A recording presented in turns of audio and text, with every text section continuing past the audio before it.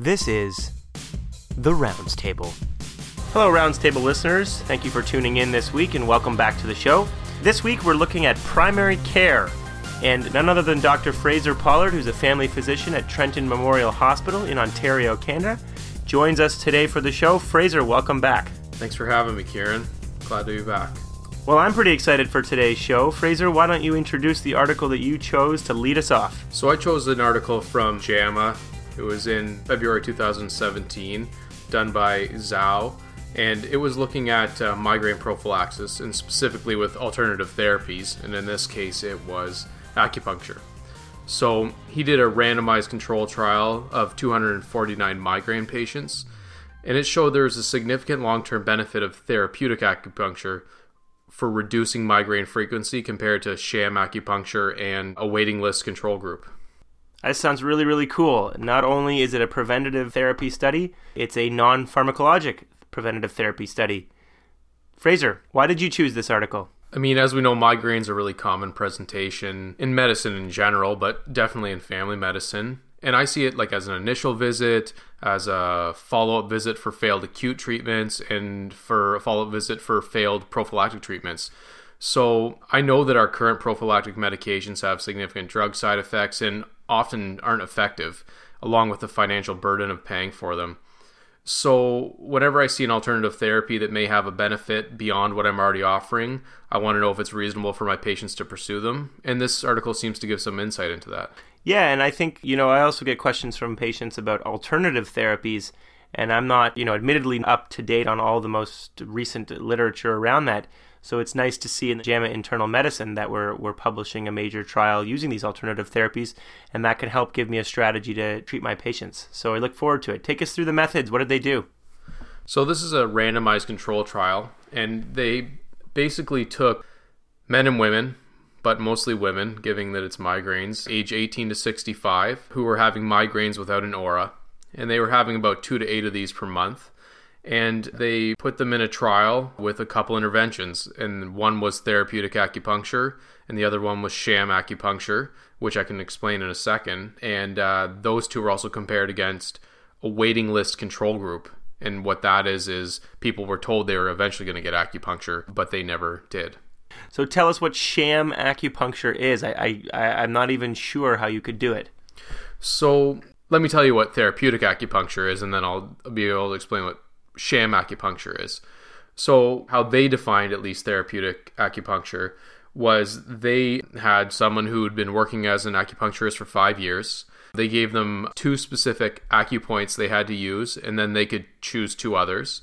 And what they do is they use sterile needles, put them in these spots, and then they were actually using some radio frequency. And with the therapeutic acupuncture, what you're trying to do is get the patient to say they have some soreness, numbness, a feeling of distension in that area where they're getting the needling, and that's, it's working.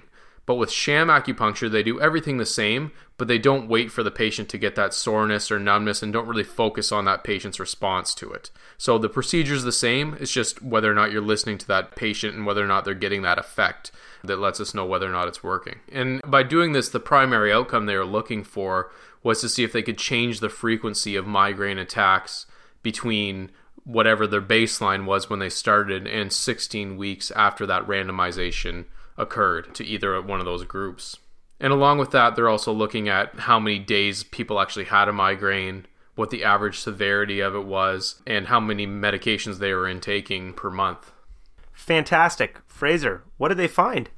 They found that therapeutic acupuncture seems to be effective. So in the therapeutic acupuncture group, they saw the frequency of migraines, and this is the number of episodes per month, reduced by 3.2. In the sham acupuncture group, it reduced by 2.1. And in the waiting list group, it reduced by 1.4.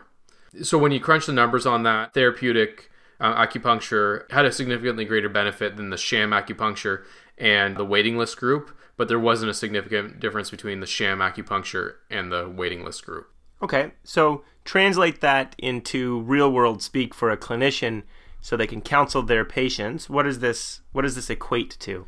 So you could say to a patient, if you go out and you get therapeutic acupuncture, Now, this is 5 times per week for 4 weeks. There's a chance that you'll reduce your number of attacks by 3 per month. So if you're having 5, you're going to start having only 2. And you're going to have about 30 fewer uses of a medication. And in this case, the participants were only allowed to use ibuprofen. So they used 30 less tablets of ibuprofen if they got the therapeutic acupuncture compared to the beginning of the trial. Now, the sham acupuncture did have a benefit too. So just participating. So, those people reduced their attacks by 2 per month. They had 3 fewer migraine days and 19 fewer uses of ibuprofen. So it's actually a pretty good benefit just at that, but not compared to what the therapeutic acupuncture showed. Interesting. And what about the timing? Do we get an idea of how quickly this benefit can be achieved? Are we talking about, within a month, or are you looking over the full 16 weeks when they're looking at their outcomes? It's pretty quick, actually. So since we're looking at the frequency per month, we're getting it in 4-week intervals.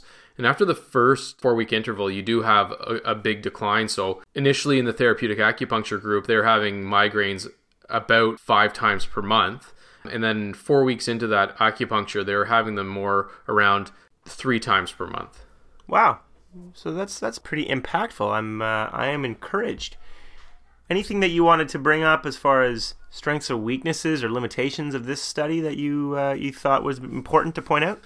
Yeah, I think for me is they didn't compare it against any established prophylactic medications. So often people I see who have migraines are on multiple other medications, and I don't want to be adding on another medication. And I don't want to have to say to them, listen, we got to go through the process of giving you a beta blocker, trying multiple other medications before I think, yeah, we can go on and try acupuncture as an option for you. I'd like to have a comparator and say, the chance of my medication working is this, but the benefit from you not going through these medications and just getting acupuncture is this. But you can't really do that with this. You're really stuck with people who are right off the bat refusing medications or have gone through the whole process of trying medications and none has worked. Yeah, I think that's really an important point, Fraser, that you bring up, because it's hard to then tell somebody, should you go after acupuncture, or should you try some of the more established prophylactic medications that we use, beta blockers, triptans, etc., when this trial didn't examine that, and sort of the population they were studying was already those who had been through medications before. So I really think that's an important point to bring up, and thank you for highlighting that. Yeah, and I think maybe another point that goes along with, I guess, sort of the external validity of the trial is that the acupuncturists had a standard protocol they had to use. And my understanding is when you see an acupuncturist in the community, they wouldn't necessarily be following this standard treatment plan that was laid out. So I also don't know how much variability there is between going to a different acupuncturist. Like, I just have no clue at all, really. And maybe there isn't. Maybe it's just the process of going through it and them developing the plan and everybody's pretty reasonable, or maybe there's a huge variability. Yeah, right. And I think that speaks to our sort of inexperience as physicians with alternative therapies and whether, how standardized they are and our own personal knowledge of how they work. So if you are an acupuncturist listening, please do tweet at us and let us know your experience on variability between your colleagues. Anything else that you thought we should talk about with regards to strengths and limitations, Fraser? No, not really. I think on the balance, this is a pretty strong study. They had outcomes that were well reported, easy to understand, and easy to relay onto your patients. And I think that there are some take-home points from this that are valuable. So before you tell us the take-home points, tell us who the study applies to so our listeners know this is how I counsel this patient when it comes to the evidence around acupuncture and migraine. So really it applies to your typical migraine patient. These are people 18 to 65, mostly women. They have migraines occurring 2 to 8 times per month, but not with aura. And they're not currently on any prophylactic medications. So it actually involves, a good chunk of your patients who have migraine. Well, at least for me, because a lot of my migraine patients don't stay on their prophylactic medications long term. They go on them and off them, and they don't drive the kind of benefit I'm looking for. So there's a lot of people that could benefit from this.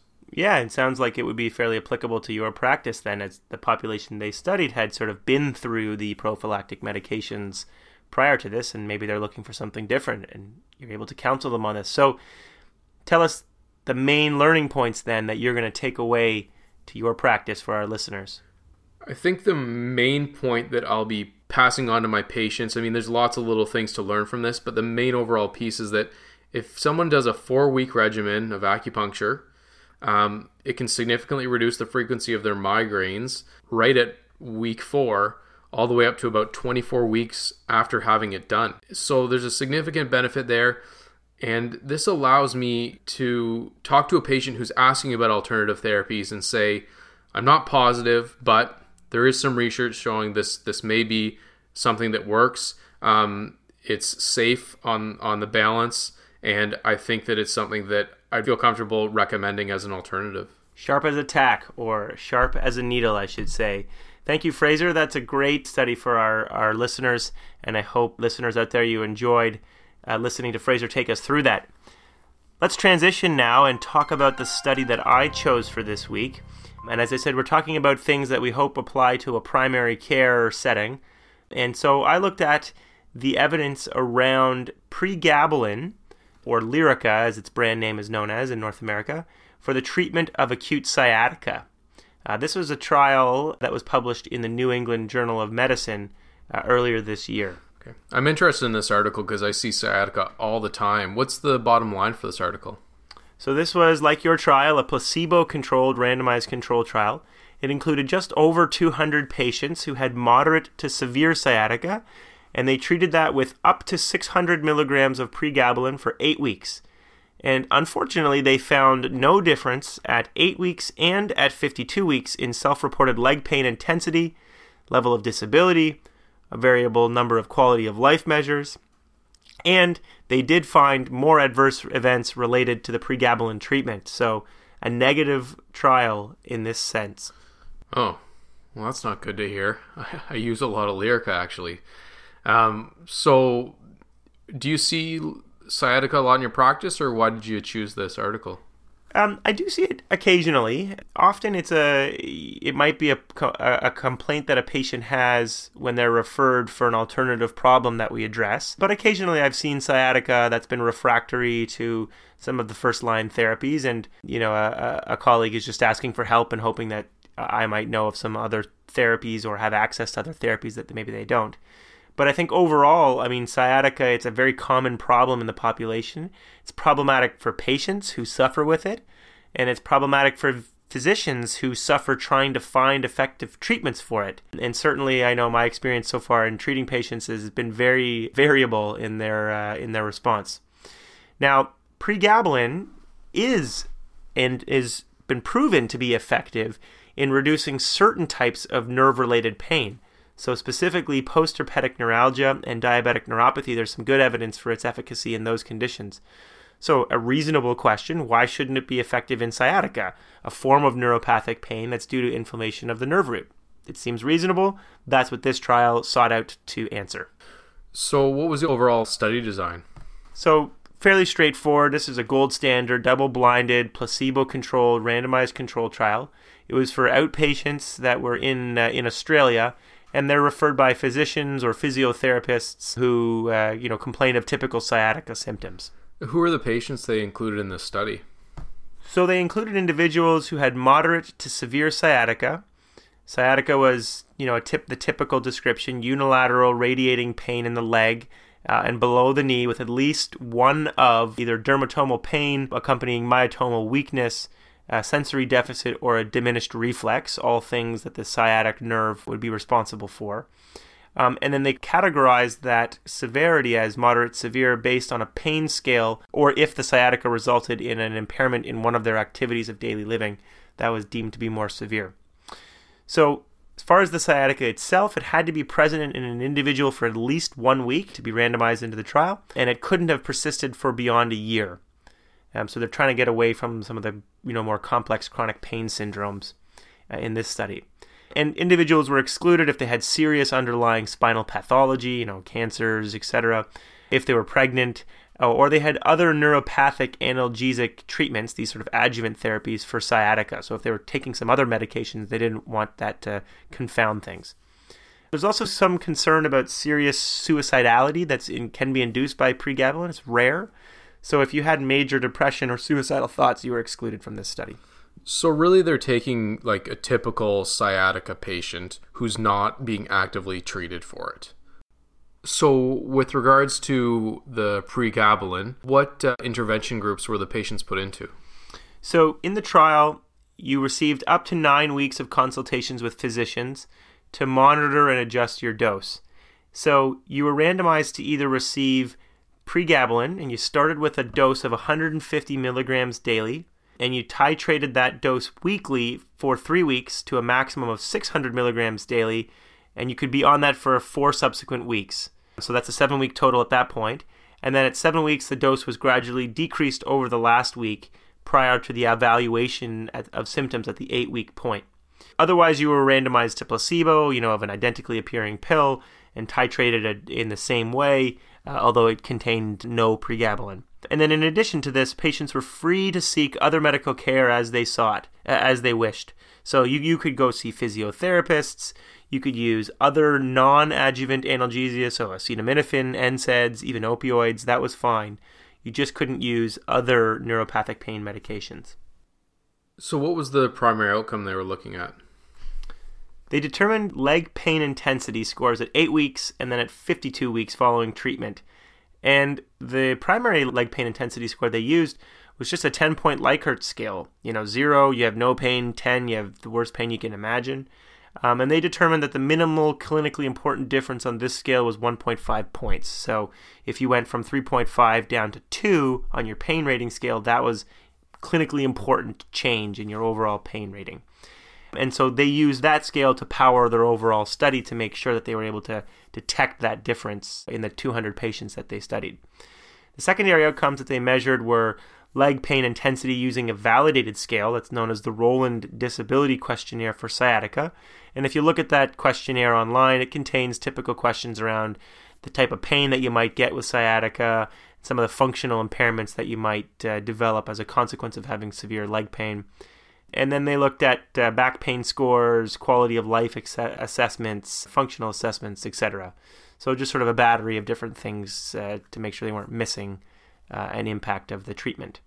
And then I thought the neatest part of the other thing that they measured was workplace absenteeism as well as healthcare utilization.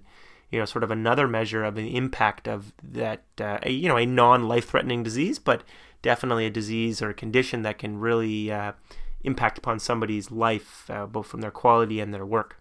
So what were the main findings of the study? So in the end, they randomized 209 patients to receive either pregabalin or placebo. And at 8 weeks, the primary outcome, their pain scores, overall, people rated a pain score of 3.7 in pregabalin versus 3.1 in placebo. So you remember that minimally clinical important difference was 1.5 on the pain scale, so this was 0.6 difference. There was no clinically important difference in pain rating. And the scores were effectively the same at 52 weeks when they asked the individuals again. In all of those secondary outcomes that I mentioned, there was no differences in any of them. So function, quality of life, workplace absenteeism, all the same between placebo and pregabalin. And then when they looked at some of the potential adverse events by taking pregabalin, they found there was a significant difference between the two groups. And the most common adverse event that really drove the whole core of the results was dizziness in the pregabalin group. And 64% of individuals experienced that versus 42% in the placebo group. So big difference between adverse events in the two groups. So going through the study, was there any major points that caught your eye? Yeah, so if you pick up the paper yourself, if you're interested to look at it, figure 2 is I think the most interesting, which is the time to the pain reduction. And I think this is why we see no results, no differences in the results. So you see a major reduction in pain in both groups within 3 to 4 weeks. And that goes from the average pain score of about 5 down to 3 in both arms. And then that plateaus out and stays the same up to 52 weeks. So, the natural history of sciatica is one of a waxing and waning pain with these sciatica flares that come and go. And you see that spontaneous resolution of flares in about 3/4 of individuals over a 3-month time period. So I think overall, you're not going to find a lot of difference in a medication that takes a bit of time to work when your pain spontaneously resolves within 3 to 4 weeks. So you're saying that you think that trend of dropping from the 5 down to 3 is really just the natural course of the disease rather than the medication working? Yeah, because it was the exact same pattern between placebo and pregabalin group, and I think that's just and it fits with what we know about the natural time pattern of sciatica flares. Yeah, it's interesting because we do know that about sciatica, but we still do use medications that take a long time to work for them. Yeah. Yeah. Now, I don't know if the door is completely shut on pregabalin for sciatica, and here's why. There's a more specific measure of trying to capture neuropathic pain specifically. So that pain that is not dull or aching, but is that truly sort of hot electric shooting, sharp pain that people feel when the nerves are inflamed themselves. So there's this questionnaire you can use that it's called Pain Detect Questionnaire that really sort of, in a more discreet way gets at the type of pain that you're having. And if they used that in this trial as well. And it turned out that actually only 30% of the individuals included in the whole trial actually had a neuropathic quality to the pain that they experienced with their sciatica. And we don't know, because the study's not designed to look at that, whether those individuals, those 30% of individuals who actually had very clear nerve-related pain, actually got any benefit from the pregabalin or not, because it sort of gets lost in the wash of everybody else. So it's not completely shut for me. Okay, so we've covered quite a bit of this article, but overall, does this balance out as being a strong article, or is there too many weaknesses? No, I think it's really hard to screw up a double-blinded randomized control trial when it's done so eloquently like they did in this study. So overall, it's very well conducted. They looked for a lot of different ways to measure the impact of sciatica on an individual and then the potential efficacy of a medication on that. I didn't think there was any major limitations. It's hard for me to know in a biological sense which patients may have benefited from the Lyrica itself, because we didn't actually get a ton of that typical neuropathic pain. But overall, I think if a lot of patients are presenting with sciatica type pain and it's not neuropathic pain, we learn a lot from this article. Okay, for sure. So who does this study apply to then? So, your typical patient in this study is a 53-year-old woman who comes in. She complains of dermatomal pain in the sciatic distribution. She has a positive straight leg raise test, as one of our physical exam maneuvers. She's had about 2 months of pain with moderate level of disability, and that either is affecting her sleep, it's affecting her ability to ambulate, or she has a poor appetite as a consequence of this pain. This is the person who walks into your office, and you can counsel them when it comes to the lack of efficacy, I should say, of pregabalin in this trial. Yeah, so it's definitely somebody that both of us would see somewhat frequently. So I'm not sure what you think the main learning point from the article is, but for me, it's sort of the opposite of how the trial set out, is they were trying to say, does this medication work? But how I'm probably going to use this in the end is to my patients who are on multiple medications or where polypharmacy is a big concern. I'm going to be looking for Lyrica on that list and think, does this person actually need this medication based on this new research? And I'm actually pretty happy about it, because it's a medication I often see on patients' charts, and I think, why are you taking this? And if they do tell me it's for sciatica, it's definitely something that I would be able to pull off with confidence at this time, and it would probably actually benefit a lot of my patients. Yeah, so I think for me, I agree with a lot of things you just said. On a population level, pregabalin does not appear effective at relieving symptoms of sciatica, and there is some associated harm that can come with it. And I think, the thing that really I take away from this is that Sciatica is a condition that spontaneously remits in 3/4 of individuals within a few weeks. So I think the real thing to do from this trial is to reinforce our practice of counseling and reassuring patients that the best approach might be just to wait it out or use other analgesia like Tylenol and NSAIDs if safe, and sort of ride it out for a few weeks until the sciatica will resolve on its own. Now, the only thing I would say is it might be reasonable to do a trial of like an N of 1 trial in an individual patient who has a very neuropathic component to it. This trial doesn't tell us if that's going to be effective or not, but if you're vigilant with that medication and you try it for a few weeks and it's not working, then I completely agree with you, Fraser, stop it. And certainly there would be not necessarily any indication to continue it long term, but just to get them through a flare if they derive benefit. And if they don't, put it on their medical record and stay away from it in the future. Okay, yeah, that makes sense. Well, great. 2 fantastic articles for this week. I think it's always nice to cover primary care, which is a little outside my comfort zone, and so I'm glad to have you on the show, Fraser, to take us through it. Let's get to my favorite part of the show, as everybody knows. It's the good stuff segment, where we're talking about what we are reading about.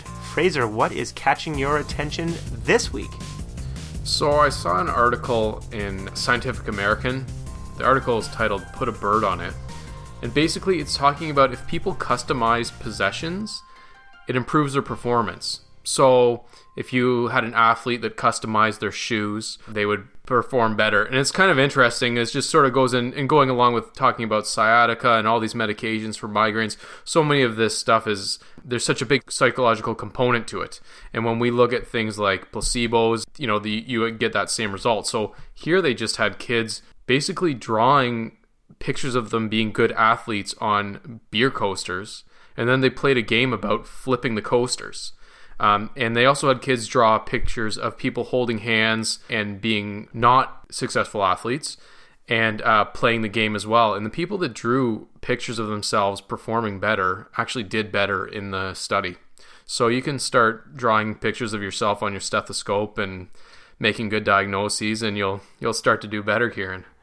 Isn't it called Flair, I think? They're in that movie Office Space, I think it was. Oh, yeah. You got to put Flair on your stuff. So I'll put some Flair on my stethoscope, and who knows, maybe my patients will get better care as a consequence. Fantastic. So I was reading in the New York Times online health and technology website about whether Uber prevents drunken driving or not. And ultimately, as you probably see a theme in research, it really depends on the study that you read. But a recent study looked at this, and they found in the 4 boroughs of New York City, they didn't include Staten Island for some reason, there was a 25 to 35% reduction in alcohol-related car accidents since Uber came to town in 2011. And they compared that to other places where ride-hailing companies don't operate. So that's a lot. That's a big reduction. So that's like 40 fewer collisions per month. Now, as any good researcher would know, there's caution between, and there's always difficulty between causation and association or correlation. You never know what other public health interventions might have been introduced at that time as well. So to say that Uber's actually doing this, we're not there yet. But I thought it was pretty interesting to look at the introduction of a new ride-sharing service beyond taxi driving, and you see an associated effect of a reduction in alcohol-related car crashes. Always different ways to tackle big problems. Yeah, no kidding. All right, Fraser. Well, thanks so much for joining us again and for calling in from Trenton. Be well, and we look forward to joining us next time on the show. All right. Thanks a lot for having me, Kieran. The Rounds Table is hosted online by Healthy Debate. You can find us at healthydebate.ca/theroundstable, follow us on Twitter @roundstable, or find us on Facebook at facebook.com/roundstablepodcast. Thanks for joining us this week. Who knows what the wonderful world of medicine holds for next week?